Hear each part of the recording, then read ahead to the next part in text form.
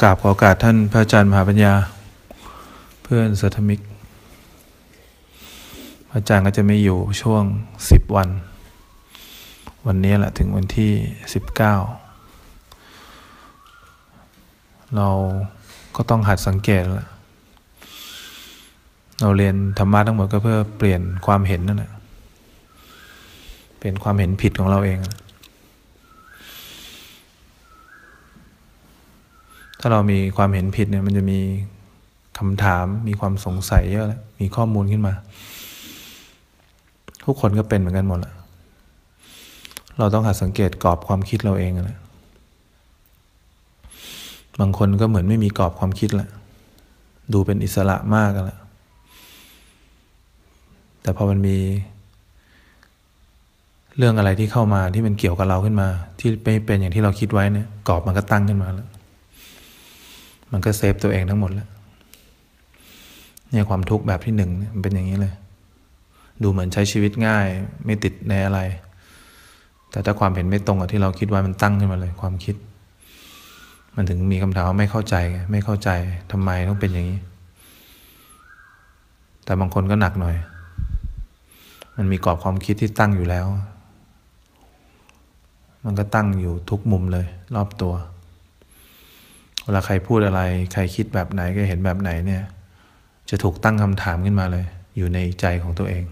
เพราะกรอบมันปิดบังใจไว้หมดแล้วทำให้ไม่สามารถได้ยินหรือเห็นอะไรที่เป็นความจริงได้เป็นความจริงไม่ได้หมายถึงว่าเขาต้องพูดถูกหรือพูดผิดนะ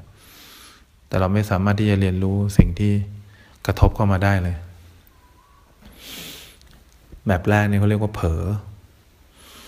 มันทำให้เกิดความทุกข์ขึ้นได้ดูเหมือนไม่สนใจอะไรดูเหมือนเป็นอิสระดูเหมือนใช้ชีวิตเรียบง่ายแหละ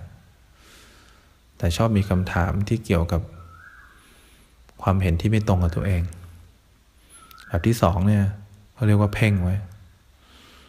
ทุกอย่างที่เกิดรอบตัวเราเนี่ยถ้ามันไม่เป็นอย่างที่เราคิดไว้เนี่ยกำแพงจะตั้งขึ้นมาหมดเลยมันมีกำแพงที่เป็นความเห็นส่วนตัวอยู่แล้วพอกำแพงมันเริ่มสูงขึ้นเรื่อยๆเนี่ยมันก็จะกลายเป็นโลกของใจแหละเขาก็เลยเรียกว่าโลกส่วนตัวที่พอฟังอะไรข้างนอกหรือเห็นอะไรข้างนอกมันก็เฉยๆหมดเพราะมันไม่เหมือนโลกส่วนตัวที่เราทำขึ้นมานี่ต้องหัดสังเกตนะว่าเรามีโลก2แบบนี้หรือเปล่าเด็กๆก็เป็นโลกบางๆเราบอกให้ซักผ้าแบบนี้แล้วบอกเนี่ยมันก็จะมีกรอบตั้งขึ้นมาบางๆเด็กก็จะไม่คิดอะไรหรอกเนี่ยเด็กมันก็จะเผลอแต่ถ้ากรอบไหนตั้งขึ้นมาแล้วมันไม่เหมือนอย่างที่เขาคิดไว้เนี่ยเขาจะเถียงอารมณ์ไม่ดีเนี่ยกรอบขนาดบางๆมันจะสร้างความทุกข์ให้เด็กขนาดนี้เพราะฉะนั้นเราต้องหาวิธีแหละที่ทำลายกำแพงรอบตัวเราให้ได้ไม่งั้นกำแพงพวกนี้มันก็จะเป็นอวิชชาแหละคือความไม่รู้ไม่รู้ว่าอะไรที่เข้ามาพอไม่รู้ก็ไม่เห็นตามความเป็นจริงก็จะไม่เบื่อหน่ายหรอกก็จะพยายามหาทางแก้ให้เป็นอย่างที่กรอบที่เราคิดไว้เนี่ยถ้าเราหัดสังเกตดีเนี่ยเราจะต้องหาวิธีแล้วทุกครั้งที่มีกรอบหรือมีคำถามขึ้นมาเนี่ยหรือมีข้อมูลขึ้นมาเนี่ยเราต้องหัดรู้สึกตัวไว้ความรู้สึกตัวเนี่ยมันเหมือนเป็นการปล่อยวางอย่างหนึ่งความรู้สึกตัวก็เหมือนการปล่อยวางถ้าเราวางได้เนี่ยมันจะว่างจากการมีตัวตนชั่วขณะหนึ่งไอ้กรอบที่เราตั้งขึ้นมาเนี่ยก็เรียกความมีตัวตนของเราเนี่ยถ้ามันสร้างขึ้นมาสมบูรณ์แล้วเนี่ยมันจะเป็นโลกส่วนตัวของเราเนี่ยซึ่งมีความทุกข์มากกว่าคนปกติไม่ได้บอกว่าความคิดเราผิดหรือถูกเนี่ยแต่ความคิดที่มาจากความมีตัวตนเนี่ยมันต้องทุกข์แน่ๆตั้งแต่เริ่มต้นจนจบแล้วถ้าเราหัดสังเกตตอนนี้ถ้าเกิดมันมีความเห็นความคิดขึ้นมาแล้วเราหัดรู้สึกตัวได้เนี่ยมันจะค่อยๆว่างทีละขณะว่างทีละขณะมันก็เป็นการปล่อยวางโดยตรงปล่อยวางความเห็นผิดโดยตรงเดี๋ยวมันก็สร้างขึ้นมาใหม่ตราบใดที่มันยังไม่เห็นโทษของกรอบที่เราสร้างขึ้นมาแต่ถ้าเราเป็นเนียนเนี่ยเราว่างเนี่ย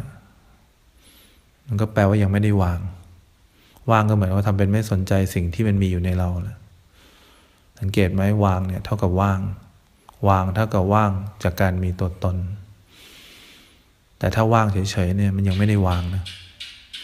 เราก็ไปถือว่างไว้แหละพ พอถือว่างไว้มันก็เท่ากับว่าเรายังไม่ได้วางอะไรเลยแต่เราเข้าใจผิดว่าเราวางแล้วเนี่ยเขาเรียกว่าทำเป็นเนียนอย่างเสียงเข้ามากระทบเนี่ยถ้าเราพยายามฟังพระอาจารย์เนี่ยเขาเรียกว่าพยายามว่างจริงๆยังไม่ได้วางเสียงที่มากระทบหรอกแต่ถ้าวางจริงต้องรับรู้ถึงเสียงที่มากระทบก่อนเรามีใจที่ตั้งมั่นและเป็นกลางได้เขาถึงจะเรียกว่าว่างจากการมีตัวตนจริงๆเพราะฉะนั้นต่อไปนี้ถ้าเราฝึกดีๆเวลามันมีความเห็นอะไรที่ไม่ตรงกับเราขึ้นมาเนี่ยกรอบเราจะตั้งขึ้นมาบังที่ใจเราเพื่อไม่ให้มันเข้าใจเราต้องหัดรู้สึกตัวทีละขณะทีละขณะหรือดึงกลับมาอยู่กับลมหายใจบ้างดึงกลับมาอยู่กับพุทโธบ้างให้มันรู้สึกว่าให้มีความตั้งมั่นก่อนเราจะได้พิจารณาได้ว่าสิ่งที่มากระทบเรามันจริงหรือไม่จริงเราต้องหัดสังเกตลงไปที่ความเห็นของเรานะความเห็นของเรามันมาจากความตั้งมั่นจริงไหมมันมาจากความสุขจริงไหมมาจากความเป็นกลางจริงไหมหรือทุกครั้งที่เราเห็นแบบนี้คิดแบบนี้มันมาจากความทุกข์เสมอเลยเราไว้ใจความเห็นแบบนี้ไม่ได้หรอกความเห็นแบบนี้ที่ยังไม่เป็นกลางความเห็นแบบนี้ที่ยังรู้สึกไม่ตั้งมั่นเนี่ยมันนำพาความทุกข์ตั้งแต่คิดแล้วความรู้สึกตัวเนี่ยจะช่วยเบาบางความเห็นพวกนี้ให้ทอนลงเรื่อยๆให้ตัดลงเรื่อยๆจนมันต่ำลงเรื่อยๆเพราะฉะนั้นเนี่ยถ้าเราอยู่ช่วงที่เราอยู่ในวัดช่วง10 วันถ้าเราหัดสังเกตความเห็นตัวเองได้มันมีความเห็นที่ทำเป็นเนียนแบบไม่สนอะไรเลยแต่มันก็มีกรอบส่วนตัวที่ตั้งขึ้นมาทุกครั้งเลยเวลาที่ความเห็นไม่ตรงกับเรา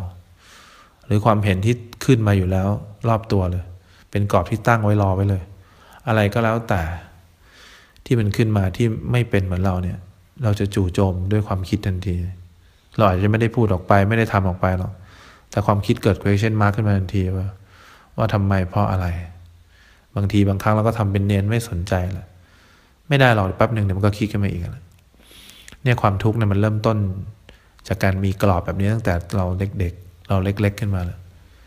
เราเรียนธรรมะทั้งหมดทั้งมวลก็เพื่อหัดสังเกตความเห็นหัดสังเกตกรอบความคิดพวกนี้แหละมันเป็นจุดเริ่มต้นของความทุกข์ทั้งหมดแหละเพราะฉะนั้นเนี่ยย้อนเข้ามาหาตัวเองมีอะไรเกิดขึ้นในกายในใจนะหัดรู้สึกตัวมีความทุกข์อะไรเกิดขึ้นในร่างกายคอยรู้สึกตัวพอความทุกข์เกิดขึ้นกรอบก็จะตั้งขึ้นมาทันทีว่าต้องทำยังไงบ้าง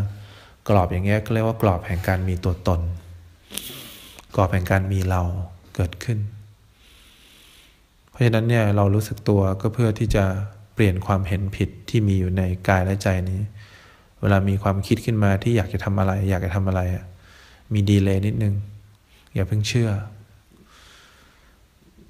เพราะฉะนั้นเนี่ยอย่างที่พุทธเจ้าพูดกับพระอานนท์เนี่ยเราจะไม่ทำกับพวกเธออย่างช่างปั้นหม้อที่ทนุถนอมหม้อจนสวยงามจริงๆการเนมิตเนี่ยไม่ได้เป็นเรื่องของคนข้างนอกหรอกเป็นเรื่องของเราโดยตรงนะเราจะไม่ทำกับเราเองเหมือนช่างปั้นหม้อคอยทนุถนอมคอยตามใจกิเลสตัวเองอะไรแต่เราจะทำกับเธอเนี่ย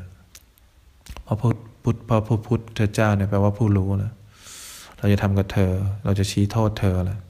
เราจะขนาบเธอแล้วขนาบเธออีกไม่ให้เธอได้เว้นวรรคเลยเพราะฉะนั้นเนี่ยเราต้องคอยสังเกตกิเลสตัวเองเราต้องคอยแกล้งกิเลสตัวเองเราต้องคอยเห็นความเห็นตัวเองต้องคอยประกบกับความเห็นตัวเองให้ได้ตลอดแหละเราจะไม่ปล่อยให้มันสบายใจหรอกเราจะไม่ปล่อยให้มันลอยนวลหรอกมันคิดขวาเราจะไม่ปล่อยให้มันไปขวาหรอกบางทีเราก็จะให้มันไปซ้ายมันคิดขวาเราก็จะไม่ให้มันไปซ้ายตลอดหรอกบางทีเราจะตามใจให้ไปขวาเราจะไม่ปล่อยให้มันอยู่เฉยๆหรอกเราจะไม่ปล่อยให้มันสบายใจในการทำตามใจตัวเองให้ได้นะนี่ก็เรียกว่าตามใจกิเลสแต่ถ้าเราทำไม่ได้อย่างเงี้ยครูบาอาจารย์ต้องทำอย่างนั้นก่อนนะต้องยืนตรงข้ามกิเลสเราไว้ก่อนบางครั้งเขาก็ยืนข้างกิเลสเราไม่ได้แปลว่าเขาตามใจเรานะแต่เขาดักทางกิเลสเราไว้ก่อนเพราะกิเลสเราเนี่ยมันคอยจะบอกเรามันคอยจะทนุถนอมความเห็นเราแต่ทุกครั้งเลยเวลาเรามีความทุกข์ขึ้นมากิเลสพวกนี้จะหายไปหมดเลยมันจะปล่อยให้เราทุกข์อยู่คนเดียวเพราะฉะนั้นเราต้องเริ่มต้นนั่นแหละเริ่มต้นนับหนึ่งความรู้สึกตัวเวลามีอะไรเกิดขึ้นในกายคอยรู้สึกไม่ได้บอกว่าต้องรู้สึกตัวตอนไหนเวลามีความเห็นอะไรเกิดขึ้นก็คอยรู้สึกมีความทุกข์อะไรเกิดขึ้นในร่างกายคอยรู้สึกคอยเห็นสิ่งที่มันเป็นปรากฏในร่างกายคอยเห็นความรู้สึกที่ปรากฏในจิตใจคอยดูไปเรื่อยๆไม่ได้บอกว่าควรตามใจหรือไม่ควรตามใจแต่เราต้องดูไปเรื่อยๆดูจนกว่ามันจะยอมรับได้ว่าพวกนี้มันบังคับไม่ได้ มันเป็นอย่างที่มันเป็นนั่นแหละแต่ถ้าเราไม่เคยดูมาก่อนเราจะอดไม่ได้ที่จะเข้าไปจัดการเปลี่ยนแปลงแก้ไขปรับปรุงกายและใจให้เป็นอย่างที่เราคิดไว้และนี่คือต้นตอแห่งความทุกข์ทั้งหมดนี่คือต้นตอแห่งกรอบแห่งความเชื่อส่วนตัวของเราทั้งหมดเราเรียนธรรมะทั้งหมดไม่ได้เรียนเพื่อนั่งสมาธิให้ได้นานๆจำเป็นไหมจำเป็นในเบื้องต้นเราไม่ได้รักษาศีลเพื่อให้ได้ความจริงอะไรรักษาศีลเพื่อให้จิตใจได้ดูความจริงง่ายขึ้นเพราะฉะนั้นเราต้องหัดสังเกตภาพรวมในตัวเองเราเป็นคนแบบไหนความสังเกตเนี่ยไม่ต้องคิดก็ได้เวลามีความเห็นอะไรเกิดขึ้นหัดรู้สึกเอาอีกหน่อยมันจะแปลงเป็นความจริงให้เราเองเลยบางคนเขาก็ใช้ความคิดพิจารณาเกี่ยวกับตัวเองวนลงท้ายแล้วมันก็กลับไปเข้าข้างตัวเองนั่นแหละเพราะมันเป็นความคิดที่ยังไม่ว่างจากการมีตัวตนเป็นความคิดที่ยังมาจากคนที่มีกิเลสอยู่มันเชื่อถือไม่ได้มันวางใจไม่ได้ล่ะเพราะฉะนั้นเราต้องเริ่มต้นภาวนาให้เป็นนับหนึ่งให้เป็นอะไรเกิดขึ้นในกายก็รู้อย่างที่มันเป็นอะไรเกิดขึ้นในใจรู้อย่างที่มันเป็นรู้โดยไม่ต้องไปรู้อะไรรู้ว่ามันเป็นอย่างนี้รู้ว่ามันคิดแบบนี้แค่นี้ก็พอแล้วพอมันจะเข้าไปแทรกแซงว่าทำไมต้องคิดแบบนี้ก็รู้อย่างที่มันเป็นว่ามันเข้าไปแทรกแซงมันเข้าไปคิดแบบนี้มันเข้าไปไม่เป็นกลางมันเข้าไปไม่ตั้งมั่นมีอารมณ์อะไรเกิดขึ้นมีเวทนาอะไรเกิดขึ้นก็รู้อย่างที่มันเป็นจัดการได้ก็รู้จัดการไม่ได้ก็รู้เป็นยังไงก็รู้อย่างที่มันเป็นแหละเราไม่ได้เรียนธรรมะเพื่อขมวดให้เราจัดการได้ทุกอย่างเราเรียนธรรมะเพื่อเห็นให้ได้ทุกอย่างเห็นสิ่งที่มันเป็นปรากฏการณ์ที่ผ่านมาแล้วผ่านไปให้ได้ทุกอย่างงานของเราก็จะจบลงเท่านี้แหละเพราะฉะนั้นเราต้องเริ่มต้นแหละกลับมาอยู่กับตัวเองมันเป็นสูตรของความรู้สึกตัวก็ได้กลับมาอยู่กับตัวเองเป็นสูตรพุทโธก็ได้ใช้พุทโธในการกลับมาอยู่กับตัวเองเป็นการเชื่อมต่อจิตที่ออกไปข้างนอกบ้านให้กลับมาบ้านลมหายใจก็เชื่อมต่อกลับมาได้พองยุบก็เชื่อมต่อได้สัมมาอรหังก็เชื่อมต่อได้อะไรที่เชื่อมต่อแล้วจิตมีความสุขเนี่ยต้องทำหัดสังเกตลองทำดูเวลากลับมาอยู่กับตัวเองด้วยคำบริกรรมไหนแล้วมีความสุขก็ต้องทำมันแหละอีกหน่อยจิตมันชอบคำบริกรรมนี้มันก็บริกรรมขึ้นมาเองได้เพราะฉะนั้นเราต้องเริ่มต้นนะไม่งั้นความทุกข์มันจะเอาจิตเราไปกินนะความทุกข์มันจะโฉบเอาจิตที่สะอาดเฉยๆแต่ยังไม่บริสุทธิ์ไปกินได้พอไปกินมันก็หม่นหมองแหละความทุกข์มันก็ไปทำให้เปื้อนนั่นแหละเพราะฉะนั้นถ้าเรากลับมาได้ทีละขณะที่พุทโธเนี่ยขั้นแรกมันก็จะว่างก่อนแหละแต่มันยังไม่ได้วางนะแต่อีกหน่อยมันจะวางลงเนี่ยวางลงนะคือว่างตัวจริงว่างจากการมีตัวตนจริงๆคำบริกรรมพวกนี้จะทำให้เราว่างชั่วขณะหนึ่งเป็นหินทับหญ้าไว้ก่อนพอว่างแล้วเนี่ยมันก็จะวางได้ว่างแบบนี้ยังไม่ได้วางแต่ถ้าวางจริงๆเนี่ยมันจะว่างจากการมีตัวตนได้เพราะฉะนั้นต้องหัดสังเกตถ้าเราวางจริงๆนะมันจะรับรู้ทุกอย่างรอบตัวหมดเลยเนี่ยนี่เขาเรียกว่างของจริง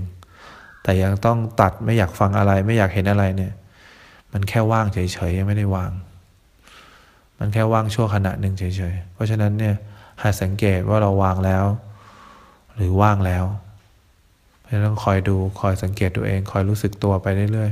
ๆความเห็นอะไรขึ้นมาห้ามไม่ได้หรอกมันก็เป็นความเห็นอย่างที่มันเป็นนั่นแหละแต่มันเห็นได้นะว่ามันมีความเห็นเกิดขึ้นมาโดยที่เราไม่จงใจต้องหัดรู้สึกตัวเนี่ยรู้สึกอยู่แค่กายที่ใจอะไรเกิดก่อนก็รู้สึกตรงนั้นนะมันมาให้เรารู้สึกตรงไหนก็รู้สึกตรงนั้นนะอย่าพยายามรู้สึกก่อนถ้ารู้สึกก่อนมันจะได้แค่ว่างเฉยๆมันจะไม่ได้วางเราก็ต้องคอยสังเกตตัวเองดีๆ